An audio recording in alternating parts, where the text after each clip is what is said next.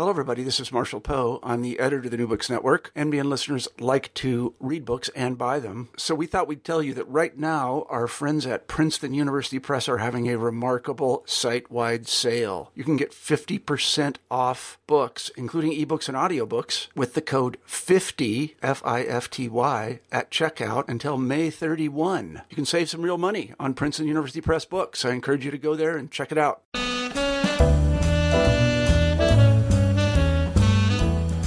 Hello everyone, I am C.P. Leslie, the host of New Books in Historical Fiction. Today I'm speaking with James Forrester about Sacred Treason, Book 1 of the Clarenceux trilogy set in Elizabethan England. The other two books in the series, which we mention in passing, are The Roots of Betrayal and The Final Sacrament, which has just been released.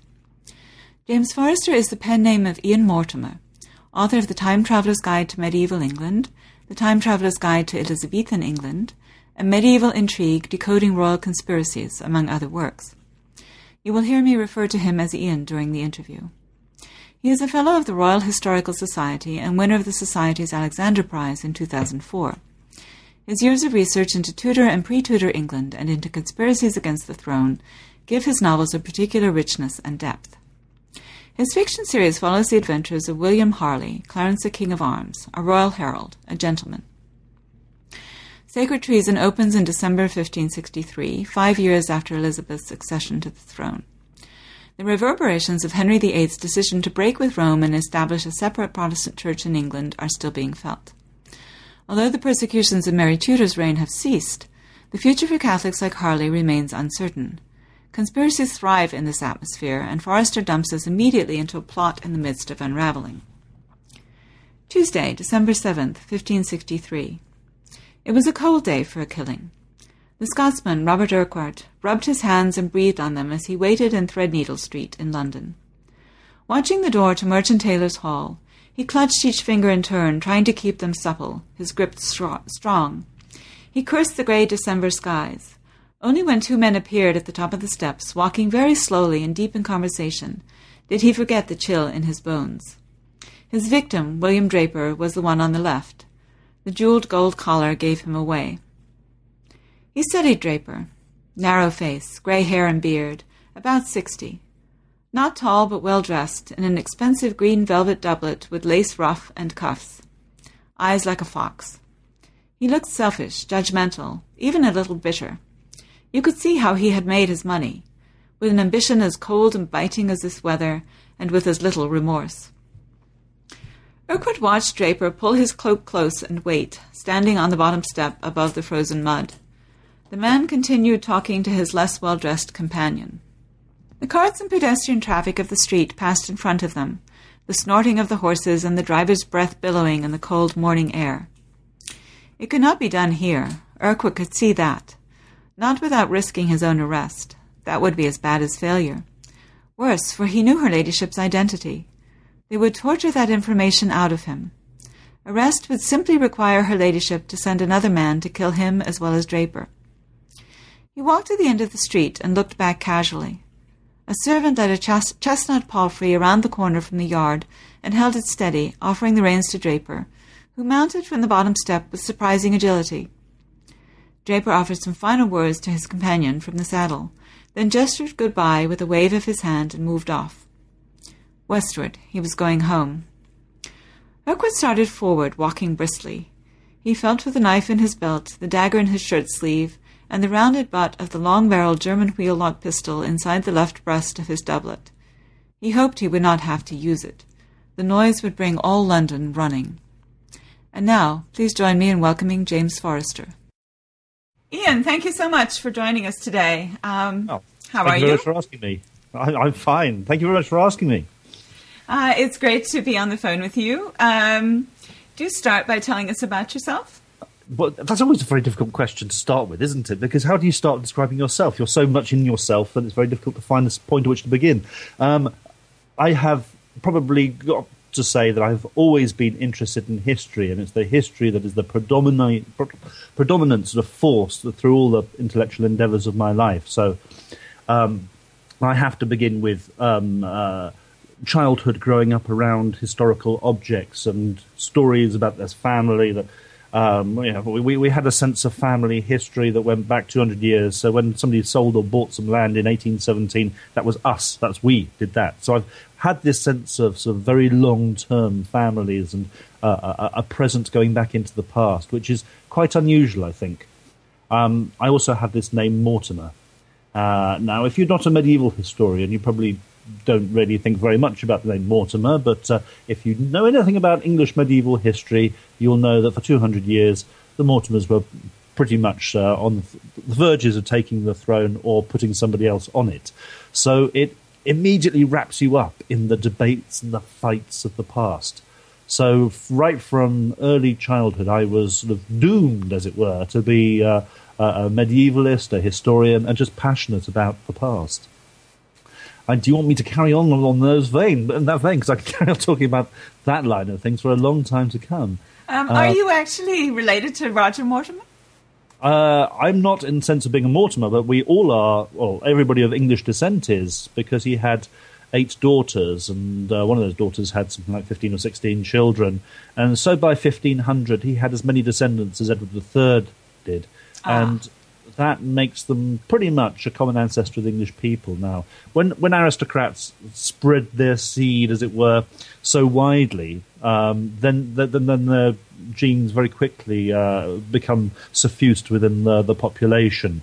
You can't say the same about a 14th century Cornish tin miner, for example, because, of course, the genes remain concentrated in his working environment. But for aristocrats who travelled around England from the 14th century, and in the 14th century, you can look at them now being as common ancestors of the English people. Now, the most famous person to whom I'm related, who's called Mortimer, is my aunt, Angela, who won Wimbledon in 1961 and was number 1 world tennis player in that year. So I've grown up with the idea of excellence, part of the family, but I can't claim to be descended from Roger Mortimer in the male line, no. And where did you grow up? I suppose I went to boarding school in South England. I grew up in the south of London before that. Families from Devonshire, which is where I got back to as soon as I could make the decision for myself.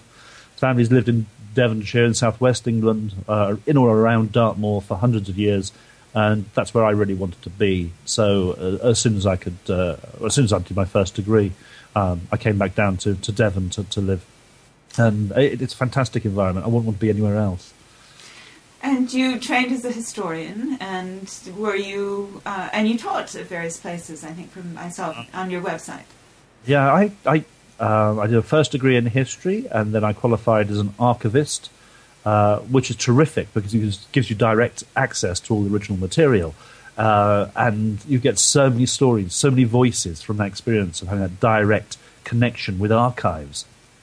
But if you're an archivist and you're passionate about history, it is a bit like being an aspiring Grand Prix driver and being forced to work in a pit crew. You're never actually getting the glory yourself. You're always preparing the documents for the historian to use. Like a pit crew member is always preparing the race car for the driver to win all the glory. So I always felt that I wanted to get out there and sort of use these documents, and so I had to shift towards history. I worked at the University of Reading for a year. I worked at the Royal Commission on Historical Manuscripts for 5 years. University of Exeter, I worked in for a year. I did a PhD in medical history, an MA in archive studies, and then a DLit in history in general. So I've got all the qualifications I could possibly have, far more than probably is necessary. And I just, really wanted to sort of prove myself, but also exploit all the opportunities open to me. So through history and archives, I feel I got into a good position, really. And how did you come from there to writing historical fiction? I've always been intrigued by the idea about writing about time, generally. It's not just history in the sense of being about the past. I mean, if you are interested in humanity, interested in people, then you ought to be interested in people over large swathes of time, because at any present moment, it's a very superficial view you get of mankind. if you really want to know how much we can suffer, you need to look back to past centuries or the last war or something like that to realize how capable mankind is in the face of adversity. So I think if you're interested in people, you want to write about people over the course of time and the ways they're tested. And because of that, I've also been interested in the ways that mankind will have a future and writing about mankind in the future. So there's always been a bit of this sort of imaginative element of using history to tell stories which reveal greater truths about mankind. And I think that really is the essence of historical fiction. Yes, you can do it in history, but you can also do it probably a little more easily in fiction. So I've always had this awareness. For me, the catalyst was one day turning up to work, which was then the Royal Commission on Historical Manuscripts. So this would be 1990s. I turned up to work one day, and there was a letter sitting on my chair from what became the Oxford Dictionary National Biography, asking me to write the entry for, amongst other people, Henry Machin. And on the day I picked that letter up, I didn't really know who Henry Machin was. He was probably the earliest English diarist, and I went to sort of some lengths really to discover more about him. And in the course of that research, I came across a reference to the Knights of the Round Table, which was a sort of secret society that he was part of in London. And really, because I knew nothing about the Knights of the Round Table, I simply started exploring what they might have been, how they might have met. And of course, you allow your imagination to take that story a little bit further. So it really was growing in my mind for a long time, ever since discovering that reference in a 16th century manuscript to the Knights of the Round Table. That's how it all started. That's great. I mean, I loved all three of your books. They sent me the Sacred Treason so I could prepare for the interview, and I was so caught up in the story that I immediately went out and bought books 2 and 3. And so I've spent the last 2 weeks reading the whole trilogy. And when I got to the end of The Roots of Betrayal, which is book 2, I found this fascinating comment. I always read the historical notes because as a historian, I love that part. And also, I love it when they're at the end, because when I get to an end of a book that I really like, I don't want to give it up, you know? And so I want to read as much as I can about how it came to be and all of this kind of thing. And so I was reading the historical note at the back, and I saw this comment, which seems to be the perfect shift, especially since you just brought up Henry Machin, which is you use a pseudonym to write your fiction in part because you feel that. Well, you explain to me why you use it and how it feeds into the notion of historical accuracy, which then I'll pick up again with Henry Machin, and we'll move into the story itself. Yeah, I mean, obviously the question of historical accuracy is an immense subject, and we could be here all night talking about that. The James Forrester element. James Forrester is actually my middle names, and when I was baptised Ian James Forrester Mortimer, as if the Ian James are hyphenated. And in fact, my godmother still writes to me as Ian James with a hyphenated name. So it's always been natural for me to sort of think of myself in both ways. But the reason for using a different name was really a sensitivity to my historical readership. In the first and second books I wrote, I had to deal with which were about English politics. I had to deal with the problem of the death of Edward II.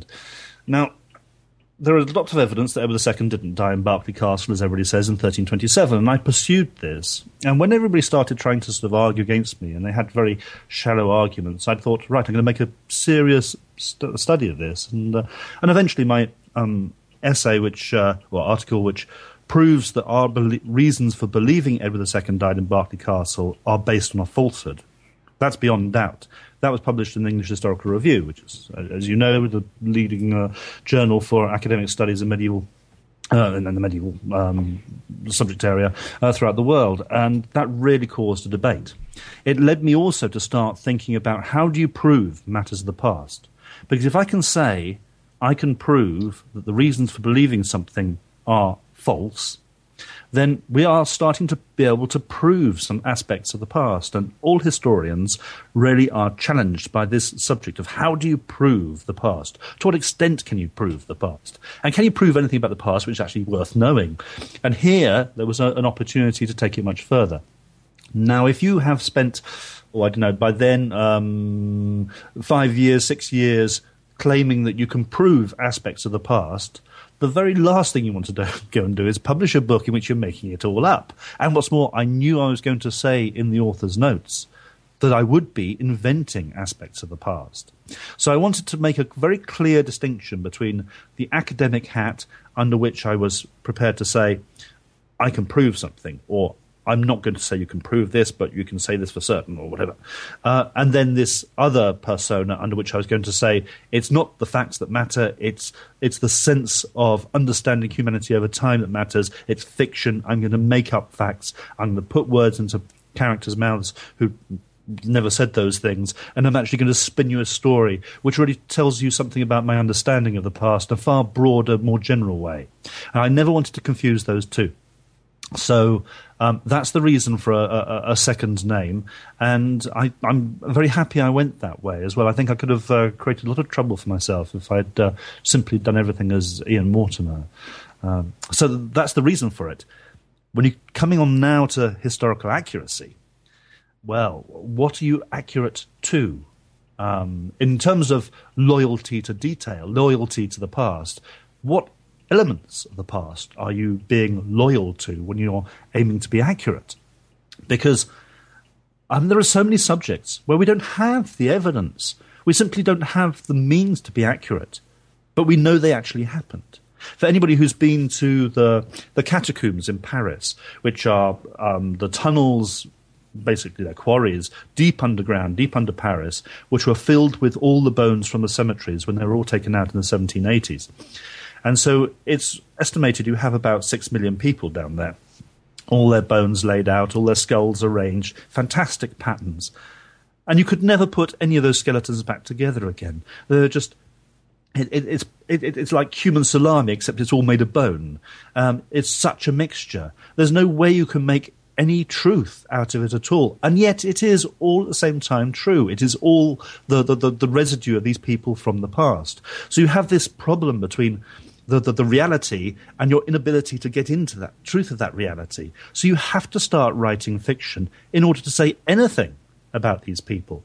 And so many elements to the past, the romantic inclinations which we want to sort of tease out, the fears. We need to get at our way of understanding them through storytelling, through fiction. And in fact, you can't really get to the truth until you start inventing things. There's this strange sort of paradox in historical fiction, which I'm sure you've come across yourself. In order to say something meaningful and true, you have to invent some things. You have to lie. So the whole spectrum of historical accuracy is a fascinating and compelling subject. And it isn't as simple as just saying, but that's not there in the historical evidence. It's much more complicated than that.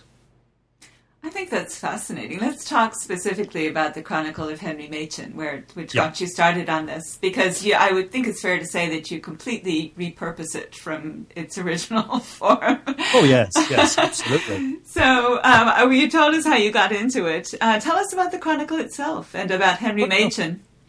Well, Henry Machen, he was a Londoner. He was a self-made man. He came in from, he probably was born in northeast Leicestershire. And with his brother, he went to London probably in about 1520s to seek their fortune in true Dick Whittington style. Both became merchant tailors. They were trading in cloth. Henry Machen had a sideline in preparing the cloths for funerals. So he acted as a sort of undertaker for the wealthy in London as well. He was reasonably prosperous. Him and his brother managed to save up enough money and purchased a series of houses which they could have the rent from. So they weren't poor. They made good in London. And Henry in 1550, when he was either 53 or 51, he dated his birthday according to the Wednesday after Whitsun, so it changed according to whichever when Easter fell each year. And he also got the year wrong in a number of cases. So we're not actually sure exactly how old he was, but he was about 51, 53. When his brother died in 1550, and he started writing this, what he thought was a chronicle. In fact, he refers to it as a chronicle in his will. And in that, he hadn't really got a very good idea what a chronicle was, and he certainly had no idea about historical style. No one had ever really told him how to spell, because he was self-taught, as I say. And therefore, he produced the most remarkable document. If you took somebody with no historical education, you gave them a 2-minute spiel about what a chronicle was, and then left them to write one for the next 13 years, this is what you would end up with. Not even the lines go in the right direction; it's all over the place. But it is amazing because it is so natural in the way he chose things he wanted to include, which were important, and his slight sense of grandioseness in the way that he refers to himself in the third person as if he's one of these important people in London who needs to be mentioned in any chronicle. And so it's a strange mix of public events, things he's observed, and that, of course, is sort of great men doing processions through London, or the Queens making their processions through London. And it's also things like characters who got caught for fornicating, being humiliated in public and dragged through the streets on a hurdle or something like that. So it's full of everyday detail, and some of it quite horrific by our standards. So it's a real window on a different world. Now, this manuscript was partly copied by a historian of London, Strype, in I think it's in 1600s, and then it was in the Ashburnham house fire of 1720s. I can't remember the exact date of that, but it's about 1721. And it was on fire when somebody seized it and threw it out of the window, along with several other things. So it's entirely burnt around the edges. So you only have the central bit of every page. And you have to try and work out what was said by comparing it with some of the transcripts in Strype, and also the sense of things. Now, there is an American academic who has now made it freely available in visual format. You can look at the original, which is now in the British Library, and you can look at the transcript and a simplified transcript of the Chronicle online. It's freely available. There's a link. I can't remember off the top of my head where the link is from, but if you just hang on half a second, I will find it, because I link it from my own reference website page. It's University of Michigan, a London Provisioners Chronicle, 1550 to 1563. It was edited by Richard Bailey. So you can look at it for yourself. But it is full of detail, and it is one of the most vivid records of the 16th century I've ever come across. So that's it. But then, of course, I put Henry Machin into a plot. And so I do wholly repurpose the document, as you put it, because I make this document the container for a political secret which really could have existed and would have had the power to get people very agitated about getting Queen Elizabeth I off the throne and restoring Catholicism. So it was a great vehicle for me to use.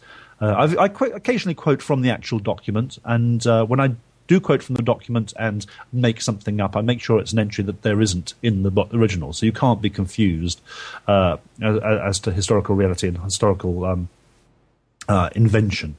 So it's really become a vehicle rather than a record of the time.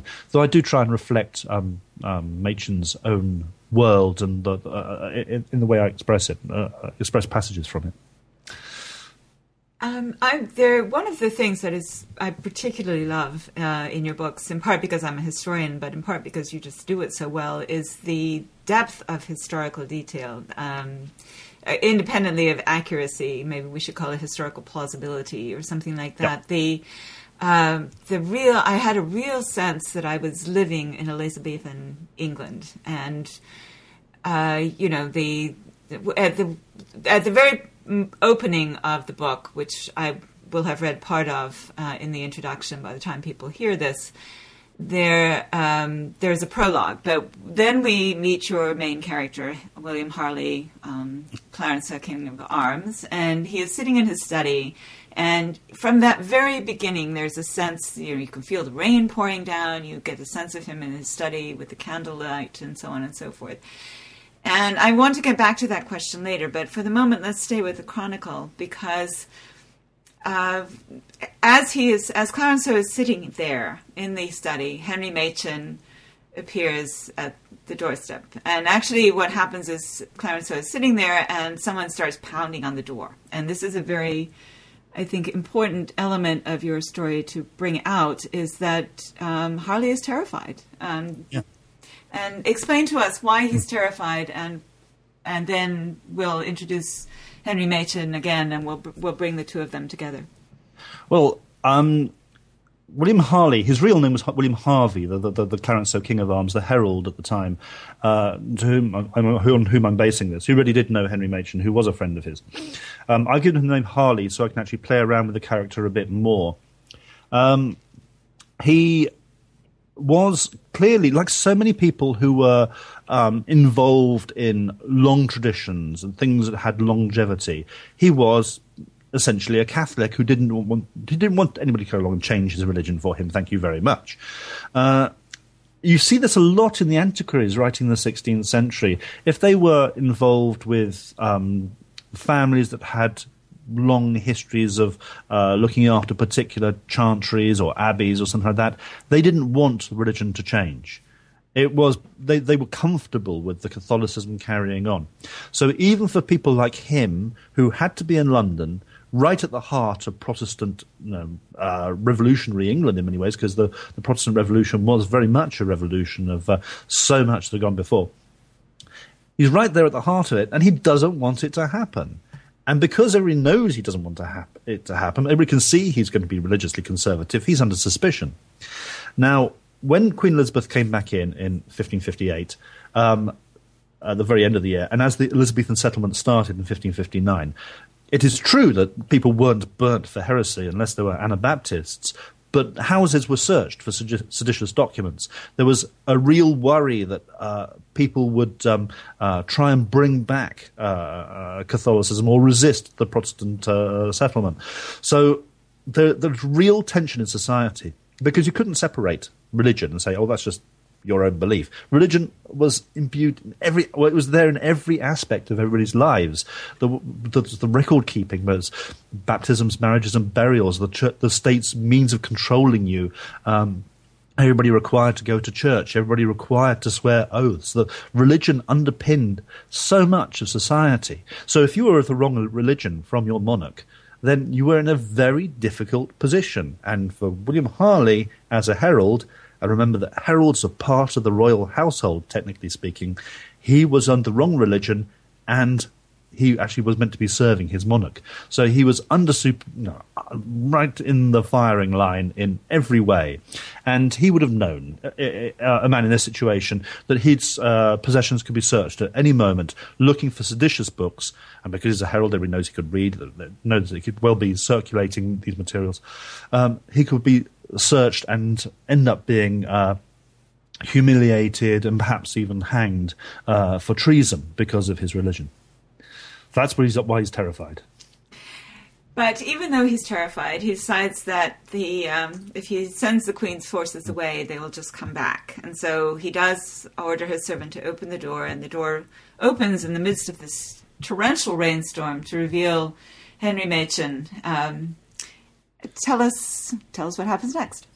Well, Henry Machen brings in a manuscript, his chronicle, and he urges William Harley, Clarenceau King of Arms, to look after it for him, because as a historian he would want to look after this document.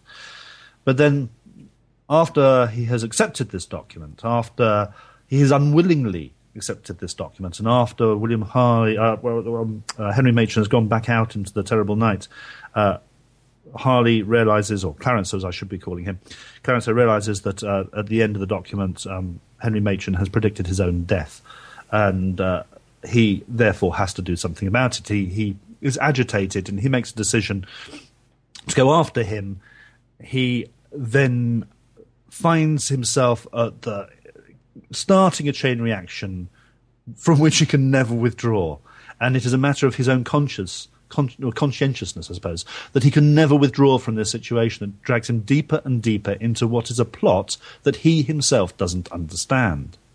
And so he knows he's got a seditious document. He can't do anything about it now. If he gets rid of it, people will still know that he's had it and will still believe that he's got it. So he's ends up in this plot where he really can't escape from this one decision he's made. And he's not at ease with the idea that he might have a document which other Catholics would want to use to upset the realm, because this man doesn't want to start a civil war. He might be Catholic, the Queen might be Protestant, but he doesn't want to use it to get rid of her because he's terrified of what will happen. There's a conscientious man who's got this historical document, and he knows it's going to have ramifications. I mean, he doesn't actually know what it is about this document or the plot or any of the people concerned which is so dangerous. All he knows is that it is extremely dangerous and it could cost him his life. He does come across as very conscientious and very self-motivated, I would say. I mean, once he's decided to do something, he's very stubborn about his own way of looking at things, in a good way as well as sometimes in a way that gets him into trouble. Yeah, his conscientiousness is not his friend. I mean, throughout all three books, and probably in the third book more than any other, it gets him into a lot of hot water. And ultimately it is a sort of weakness, but it's a weakness I find interesting, because the things we pursue in life are things that do obsess us, and that obsession isn't necessarily always healthy or the best thing we could do, but that is the way life is, that is the way that humanity is, and it's such weaknesses and our foibles in these directions which make us interesting, I think. If we were all just going to do the best thing for ourselves every step of the way, mankind would be a very boring creature. It would certainly make for very boring fiction. It would indeed, yeah. I felt like rather adult when I realized this, but until I was reading your book, I didn't have a very clear sense of just how much religious dissent and dissatisfaction there was in Elizabethan England. You know, when I was actually a child in England for a while. I grew up there until I was 11. And so I took history in school. And, you know, Elizabeth is sort of like, it's not quite as good as seeing the end of the Wars of the Roses, and you know, now it's just one king you have to worry about. But you do get this sort of tremendous sense of relief as a child that suddenly the back and forth with Catholicism and Protestantism is over, and you know, the glorious reign of Sir Francis Drake and all that is about to begin, and Shakespeare and everything seems to come in. And of course, what is very clear from your book and also from the Time Traveller's Guide to Elizabethan England is that that's not, in fact, at all the case. No. It's the way you find it represented in the media here all the time. I mean, I'm obviously speaking from England, so I'm very aware of the way that people present Elizabethan times. And having done a 3-part TV series based on my Time Traveller's Guide to Elizabethan England earlier in the year, I've been talking an awful lot about this very, very point. The way that the media normally represents the events of 1558 to 1559 was as if somebody turned on a light and suddenly Catholicism gone, Protestantism here to stay. And it's such a disservice to the people who really racked their consciences up and down the country as to whether it was a good thing or a bad thing for us to become a Protestant nation. And you've got to look at things like by 1563, so 4 years after the Elizabethan settlement had made England a Protestant nation, you still had over half the JPs, the magistrates who are in charge of local justice up and down the country, refusing to accept the Queen as the supreme governor of the Church of England. So there is this real resistance for years. And you, in some parts of England, never really accept. I mean, if you go to the southwest or you go to the further north, where Elizabeth, incidentally, never goes on her progresses. She doesn't go to the north of England. She doesn't come to the southwest because she knows that Catholicism is still a burning issue in parts of the country like this. So there is this myth of it being a sudden change. What is really interesting, though, is considering how reluctant people were to change in 1559 to 1563, After 1570, after the Pope makes it, he basically declares Queen Elizabeth I not heretic, no longer able to be Queen of England, and makes it a duty of all Catholics to resist her. After that moment, it suddenly crumbles, so that every 10 years you have some further legislation against the Catholics in England. And by the 1580s, late 1580s, 1590s, you have sort of a sense that all that doubt has gone. And after the Spanish Armada is defeated in 1588, there is this huge sense in which a Protestant nation can defeat a Catholic nation. Therefore, God may well approve of our being a Protestant. And that's the point at which the Age of Gloriana starts. All the patriotic and nationalistic, very positive Golden Age stuff you read about Queen Elizabeth's England really is most true for the period 1588 to 1603, her death. So the last 15 years of her 44-year reign. So it's much more subtle than just turning on a light switch and we're all changing our religion now. And of course, depending on which sect you were, you could be persecuted for many years to come. And the steadfast Catholics, of course, by 1593, weren't allowed to educate their children at the school. They weren't allowed to travel more than a certain distance from home without written permission from a magistrate. They, you name it, they weren't allowed to practice the law. There are a whole raft of restrictions on being a Catholic, and certainly you weren't allowed to hear Mass. It was a real pressure on the religious minorities for many years, yeah.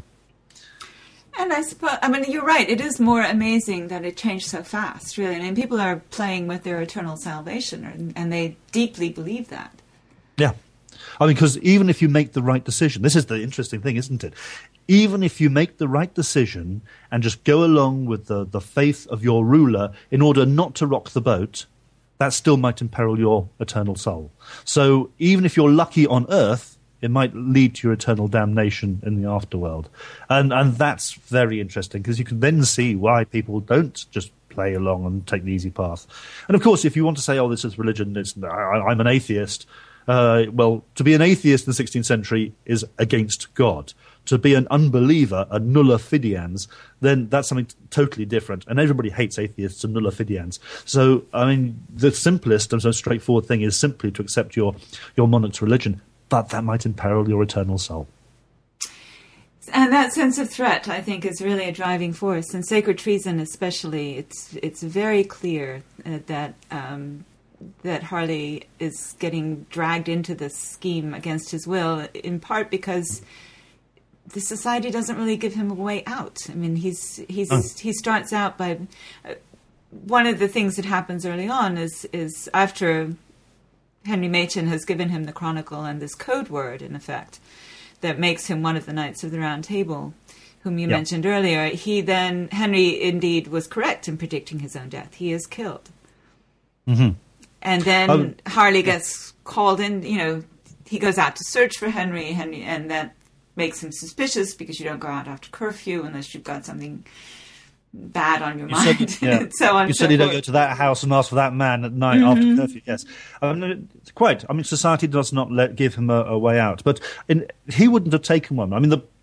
All three books, the whole thing is really about one theme, and it's about loyalty, and that's loyalty in many different ways. It's loyalty to Clarence's spouse. It's also his loyalty to the state. Of course, he is a state employee through the royal household. But it's also his loyalty to himself and his religion. To what extent are all these loyalties coming into conflict? And they are in conflict. So which one, how do you remain loyal to all the things you value when all those things require you to move in different directions? Now, one of the reasons for setting it the trilogy in those particular years is because all these things are so important at that time. And if you were to set that in the 1960s, loyalty to the state nowhere near as important as it was in the 1560s. Oh, or even just today. I mean, people write the memoirs about their time in the Secret Services now, and no one really bats an eyelid about it. So there's the sense of loyalty, which is very trivial now by comparison with the 16th century, when, of course, you could be hanged for any suspicion of treason. Loyalty to your spouse. Well, today people get divorced, people have affairs. It's not front-page news. Of course, the punishments for adulterers in the 1560s London were to be tied behind, stripped half naked, with you and your whoever was the partner in the adultery, tied half naked behind a cart and whipped through the streets, publicly humiliated. They hadn't yet gone on to hanging adulterers, which they did in the 17th century, but it's a really serious crime. And loyalty to your religion, well, in the reign of Mary, quite a number of people were burnt for heresy, so burnt alive. So you can see that there is this sense of drama attached to all these loyalties in the 1560s, which simply wouldn't be very dramatic in in 2013, or even in the 1960s. So it has all this loyalty is the main point of the whole thing, and it's really dramatic in that backdrop. And it's also dramatic because not only is it his own loyalty to these things, the stakes are so high, he isn't allowed to back out without the most serious repercussions. Yes, and yes, one of the things that you mentioned, just as you were talking just now, which was also not really a surprise, because, I mean, I have read books about Elizabethan England, but you tend to forget how much torture and, really unpleasant punishments were typical of the time. I mean, you're talking about people, not only were heretics burned, but women were burned if they killed their husbands. Go ahead. Sorry. I was just thinking, when I was writing all three books, because there is sexual violence against women in all three books, of one form or another, of a varying degree. And I was really worried about that, sort of writing that sort of thing in. I wanted to do it because society was so misogynistic, so prejudiced. Society itself wasn't misogynistic. It just had an enormous prejudice against women, so that a woman who killed her husband, she would be burnt at the stake. A woman who killed her employer, likewise, would be burnt at the stake. I mean, remember, under Henry VIII, a woman who poisoned people could be boiled alive. So we have the most extraordinary punishments persecuting women at a time when the far more humane on just hanging men. It was just fairly easy to get rid of the men, but there was this horror attached to the crimes of women. And I know a fair bit about the judicial side of things as well, and the conditions of women in prison and the horrors that went on there. So I wanted to get across that society as a whole was extremely violent, and extremely violent to women in particular. And I wanted to get that sense across. Though every step of the way I was writing those passages, I was thinking, oh my God, am I going to get something thrown at me here? But it does. It does come across very clearly. I mean, particularly in the third book, where there is a kind of army of disadvantaged women. We won't go beyond that, I think. But even in the first book, when Henry Machen is killed, his widow is left. It's not only that he is tortured and killed, but then she is completely dependent on him, and she becomes completely. There's a potential for her to be completely destitute, because if his property is confiscated, her needs are not considered by the state. Yeah, I had this first realization many years ago when I was doing my first archival job at Devon Record Office. So it was in 1990. I came across a petition from a widow. Well, she didn't know she was a widow or not. She lived in Dartmouth. She had, I think, 3 children, and her husband was a sailor. And this was, I think the date was 1626, and the woman's petition to the mayor was for some money of some sort, because her husband had been taken prisoner, she believed, by corsairs. Barbary pirates used to come up to Devon, Cornwall and steal normally the young people, but basically whoever they could get hold of, the white slave trade in Morocco and Algeria. And she didn't know whether he was alive or dead. She didn't know where he was, but she couldn't do anything about this. She couldn't really regard herself as a widow until she knew whether he was dead or alive. So she had no income. She had no property from which to sell to try and keep her going.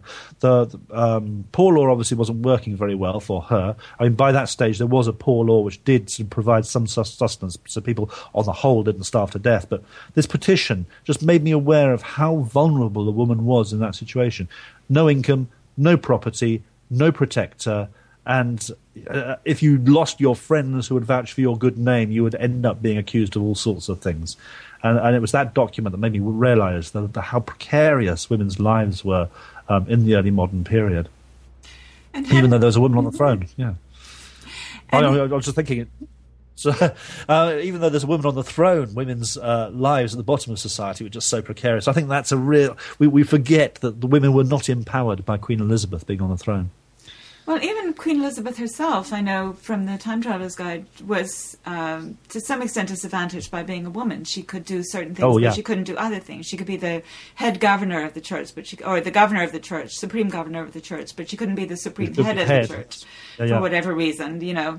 But also Henry's widow, Rebecca, then creates another conflict for Clarenceux, because his wife and children managed to get out of the house after the initial incident with Henry Machen, but before Sir Francis Walsingham's forces, which we'll get back to him in a second, but before they come in and search the house and destroy everything, looking for this chronicle. So the wife and two daughters managed to get out, but then Henry's widow is left behind, and she and Clarenceux, in effect, set off. That makes it a little bit more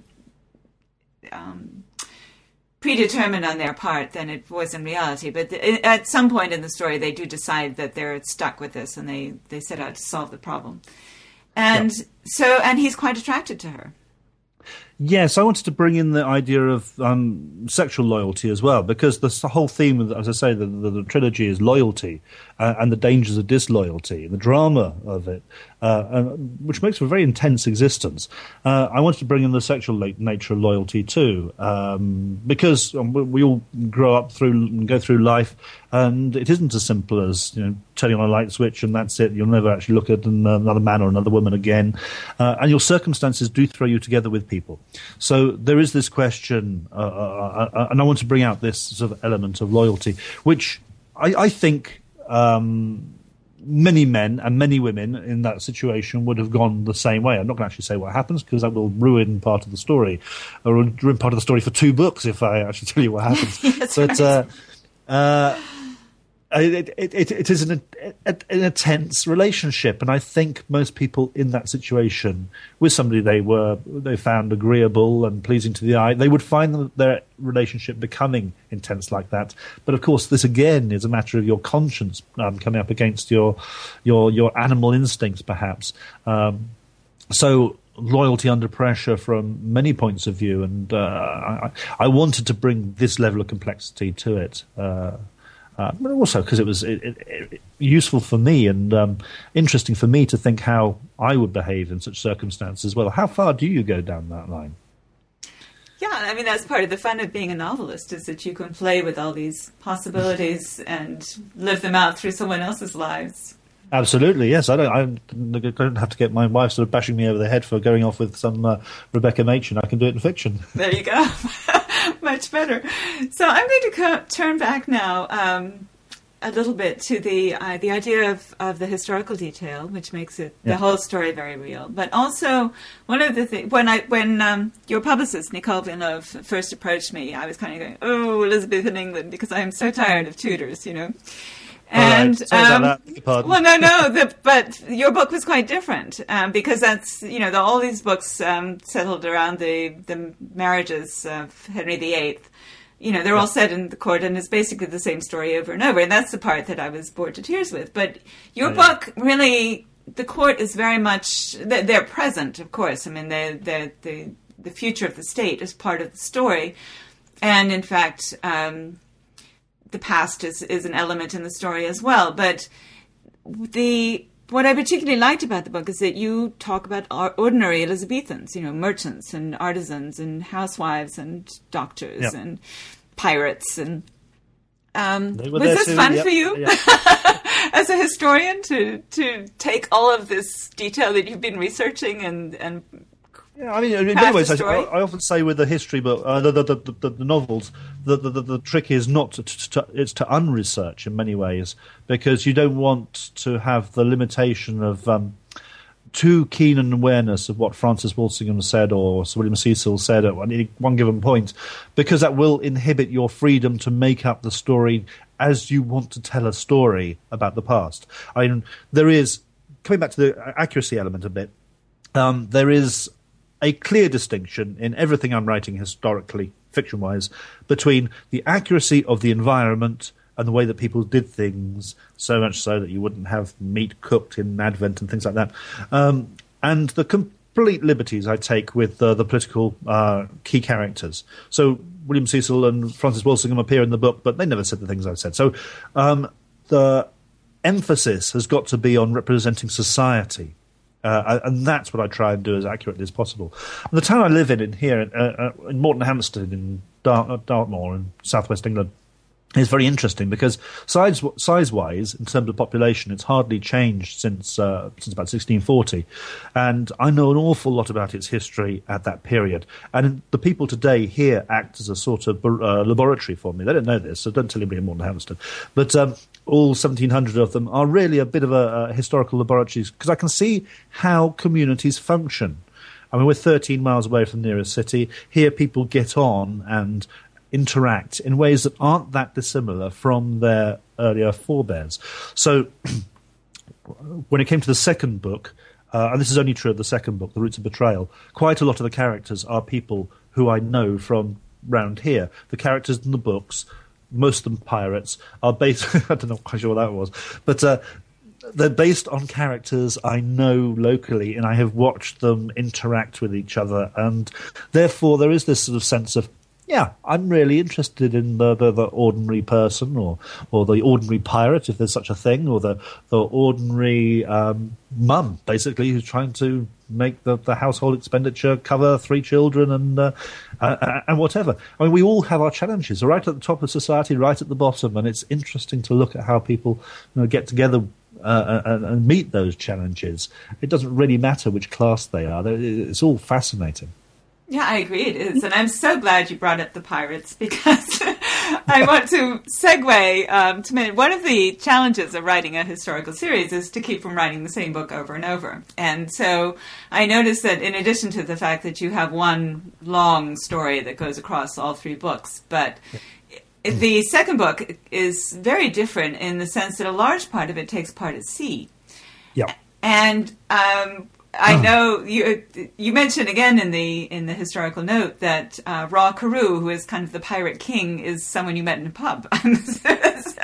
Raw Carew, everybody picks up on Raw Carew and likes him. I think really I would try something about him. He's a friend of mine, and the actual chap. I went into my local pub, so it was 200 yards away from where I live, the White Horse, and then I saw my friend Andy standing in front of the bar. He's quite a lot shorter than me. I think he's about 5'9", 5'10", and he was standing there with a chest out. And he does a lot of singing. Both of us, we do a lot of music in the community, and he was looked like he was about to sort of burst into song as he stood there. And I just looked at the way he was looked at the way he was standing, and there was something about his sort of way of standing that made me think of a pirate on a deck.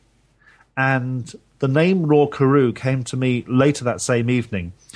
Carew, because it's a West Country surname, and I know a fair bit about the Carew family, and Raw as a Christian name, because I come across it as the first name of Raw Clydes, a village blacksmith in Cornwall who had a sideline as a physician, which really amounted to giving people milk and apples, but he was a local physician to people, and his name was Raw Clydes. And suddenly this name Raw Carew came, and Andy standing there like a pirate. So Raw Carew was really born from that one moment of seeing him standing in the pub with a pint in his hand. And really the rest followed from that. What I found was very interesting is the characters I stuck with him as part of his pirate crew. Because some of them were based on people I didn't know that well, who just had such strong characteristics that you wanted to bring out these characteristics as if they were timeless, because you could imagine them in different times. And yet other people who I thought I'd be putting in just didn't fit in the past at all. They weren't strong. The characteristics weren't strong enough. You could transplant them to the 16th century and make anything meaningful out of them. So it was very interesting the way that the characters grew there. Yeah, but going back to the plot thing, it's very much a plot within a plot. All three plots are very distinct from one another, and they just have this one secret and the whole sense of loyalty revolving around that secret that strings them all together. This brings us, this has been a fascinating conversation, and we're winding it down now. So, the one thing I'd like to ask people towards the end is, what would you like readers to take away from Sacred Treason and the sequels?